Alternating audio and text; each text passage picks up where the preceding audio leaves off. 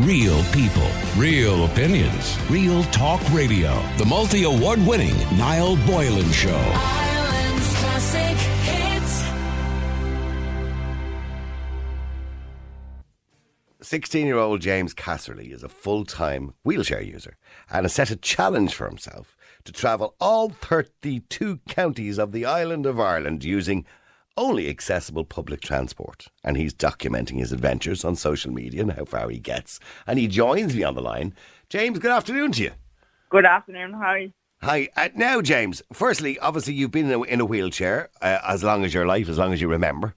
And I suppose the first question to ask is, how difficult is that? For the listeners and most of us who are not wheelchair users, how difficult is, your just day-to-day things? Well, I don't know any difference, so it's easy for me, but it's probably other people's like day-to-day things are probably easier for other people. Yeah. I don't know any difference, so it's easy to me. Why did you decide to? Why did you decide to do this particular challenge? Because I noticed that other people, it hasn't been documented really. It hasn't been documented at all really. So I decided I'm going to be the person to do it. Okay. I know a lot about transport. I take Dublin bus almost every day. Sometimes I take Dublin bus 6 times a day, and I wanted to see if the train was accessible, if bus is very accessible, and if coach is very accessible, and expressway are accessible. Okay, and how have you found, say, the likes of Dublin Bus and the air coaches and Iarnród Éireann, and how have you found that? Are they very accessible nearly all of the time? Yes. If you pre-book, yes. If you pre-book, okay. So you have to pre-book. Yeah, except for Connie Station, they're really nice there. You can just go up to the information desk and request for the wheelchair ramp. Okay. But for every other station, you have to pre-book. Right, okay. And generally, when you're, going around the city, for example, I don't know what part of the country or what part of the city you're living in, but when you're going around to do your day-to-day things and going in and out of shops and everything else, how accessible is that to you? I mean, do you think Ireland is pretty good for wheelchair users, or is it particularly bad? Well, I live in South County Dublin, so in Dublin it's very accessible. But if you go down to places like Offaly, Tipperary, Munster, then they're not great on accessibility, to be honest. So it depends on the county you're in. Yes, and the part of the country you're in. Right. Okay. Absolutely. Now, I mean, most people don't know this, but there's 40,000 roughly wheelchair users in Ireland, so it's quite a substantial amount of people. It's not just one or two, so so we should be dealing with this better and making it more accessible. Yeah. Particularly when it comes to, say, the workplaces or going shopping and doing necessary services, like even going to the doctor or whatever it might be that you need to get to, our hospitals.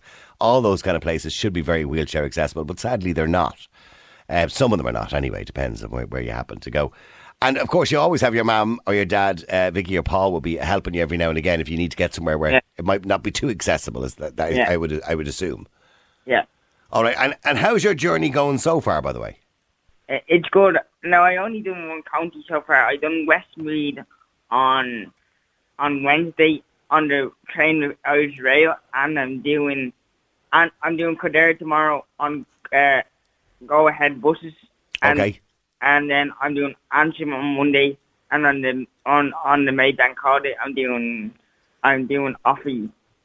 Okay. And how do you find people? What's people's reaction to you? Do people offer to help every now and again, or is that difficult? Because I tell you why, James, right? I had a situation going back a few years ago where I noticed a young man in a wheelchair, and he was at the side of the road. He was trying to cross the road. And I went over, stupidly, my own fault. I probably said it wrong. And I said, do you want me to push you across the road? Because I thought he was having difficulty. And he gave me a really dirty look. I probably should have just asked, did he need any help? Rather than saying, do you want me to push you across the road? It was probably a bit patronising to him. But is it okay for people to offer help every now and again? Yes, because sometimes you actually do need help.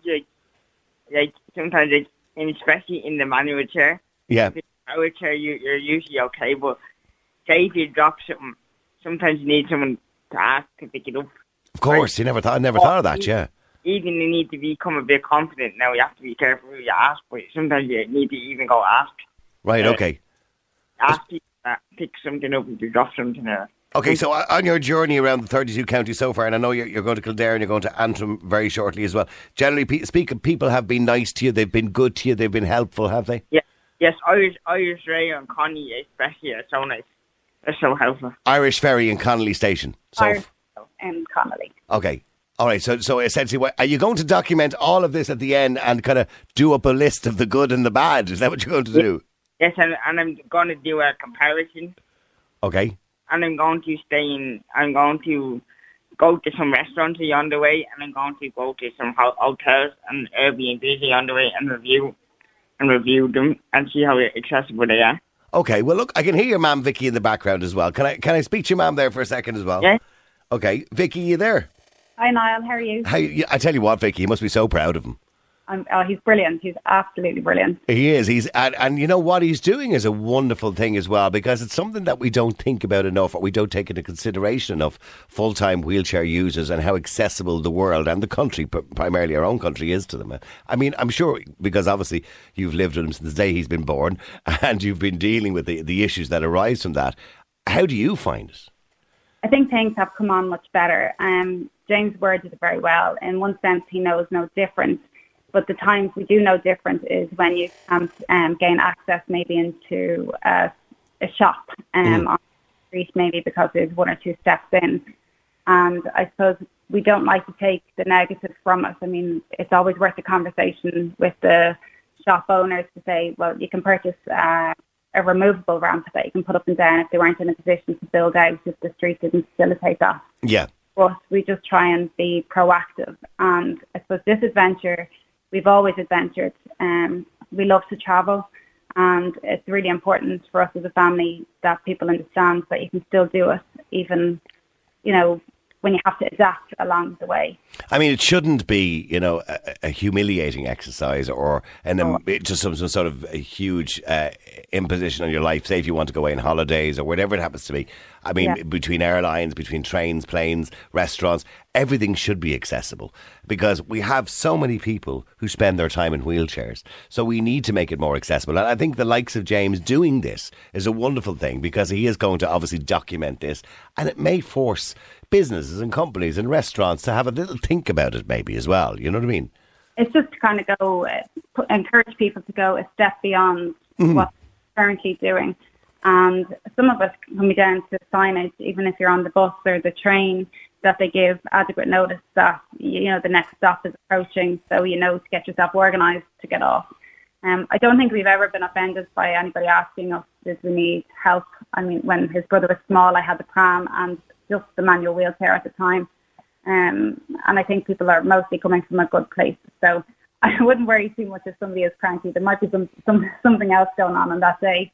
But I suppose, as James said, it might have been the way I said it, Vicky. To be honest with you, I might have said it in a patronising manner, which I certainly didn't mean. With James, as he said, sometimes it's just having the confidence to maybe ask for assistance if you need it. Because I suppose the main thing for any person with any type of disability is, I suppose, your independence and feeling equal in your day-to-day adventures or business, whatever you're up to. Do you think Ireland generally has become more accessible for wheelchair users? Because I do remember working in a radio station going back about 15 or 20 years ago, and we redesigned the whole radio station. Even though we didn't have any wheelchair users in the radio station, they did redesign it, and they measure the heights of the desks that we operate on to make sure they were accessible to people in wheelchairs. So do you think it is becoming more accessible, generally speaking? Oh, hugely. And I think, I know currently the Part M building regulations are under public consultation and review, and that kind of instruct how you should build your buildings in terms of access and universal design. And I think the fact there's a review of that going on at the moment is reflective of, I suppose, our society willing to change. I suppose when it comes to disability, there's a medical model of disability and social model. And I suppose the medical model is where, disability is what hinders you from participation, rather than social being the environment that's your blocker as such. So if we can change our environment to empower everyone to live life to the full, I think we're going to be doing a good thing. But Ireland certainly has come on leaps and bounds, and we have travelled. We've travelled a lot, but I don't think, although there's things that can be done to improve, I think we've certainly come a I think we certainly need to improve the employment aspect of it, because I know in Ireland we don't fare off too well when it comes to encouraging employment of people with disabilities. And other countries do quite well at that. I mean, even if you go over to America, for example, you see people working in supermarkets. I spotted a guy there who was a wheelchair user one day, and he was out just doing what you would expect an able-bodied person to do, which is collecting the trolleys out in the car park, and that's what he was doing in his motorised wheelchair. So it's just accepting that people in wheelchairs are just like anybody else, and they can do what anybody else can do, most likely. That's it. Like, James would love to be either working in travel or a PE teacher, so he has his own thoughts on employment. Yeah, and I would like to get a job in like a JD or Oyster or something. So I'm in the summer I'm going to start that job, and I'm not going to give up until I get a job. Okay, so JD Sports or something like that, is it? Yeah, a job in retail or something like that. Yeah, just to start you off, and then obviously you want to go into physical fitness after that. Yeah. I suppose, James, when it comes to, living life as a wheelchair user and basically living in your wheelchair, upper body strength is extremely important, and upper body health is really important. Yeah. So, I mean, that's something, I suppose, that could be something you could venture into if you were going to do kind of, exercises for other people to help other people to build up their upper body strength. Yes, I go to Sirius Gym already. Oh, do you? Yeah. Look at you. And are you fit as a fiddle? Not yet, I only started, but... Right, okay. Have you got a six-pack yet? No, not yet. No. I don't know, maybe, are you trying to impress the girls, James? Is that what this is all about, huh? Well, James, I wish you the best of luck on your travels all over Ireland. Thanks for having me. And I hope you're going to document it all. And maybe when you're finished, you could come back on and talk to us about, the results and what you felt was good and what you felt was bad and who fared off the best and who fared off the worst. Thanks so much. And we would love to hear from you again. If you want to go on, by the way, you can go onto his Instagram account. It's at Jimbo's _accessible_adventure. Or you can follow on Twitter. I'll put a link, actually. We'll put a link up on our social media as well there to your site, and people can go on. And I know you put a video up every now and again, don't you? You explain what you've done and how you got on. Yes. Okay, so people can follow that. Thanks to your mum as well, Vicky. Thank you very much indeed. And James, good luck, okay? Well done to you. Thanks, Niall. And I hope you get the job in JD Sports and keep working on that six-pack, all right? Yeah, thanks. All right, see you there. Bye, James. Okay, what a wonderful young man. Wonderful, inspirational young man. Real people, real opinions, real talk radio. The multi-award winning Niall Boylan Show. Ireland's classic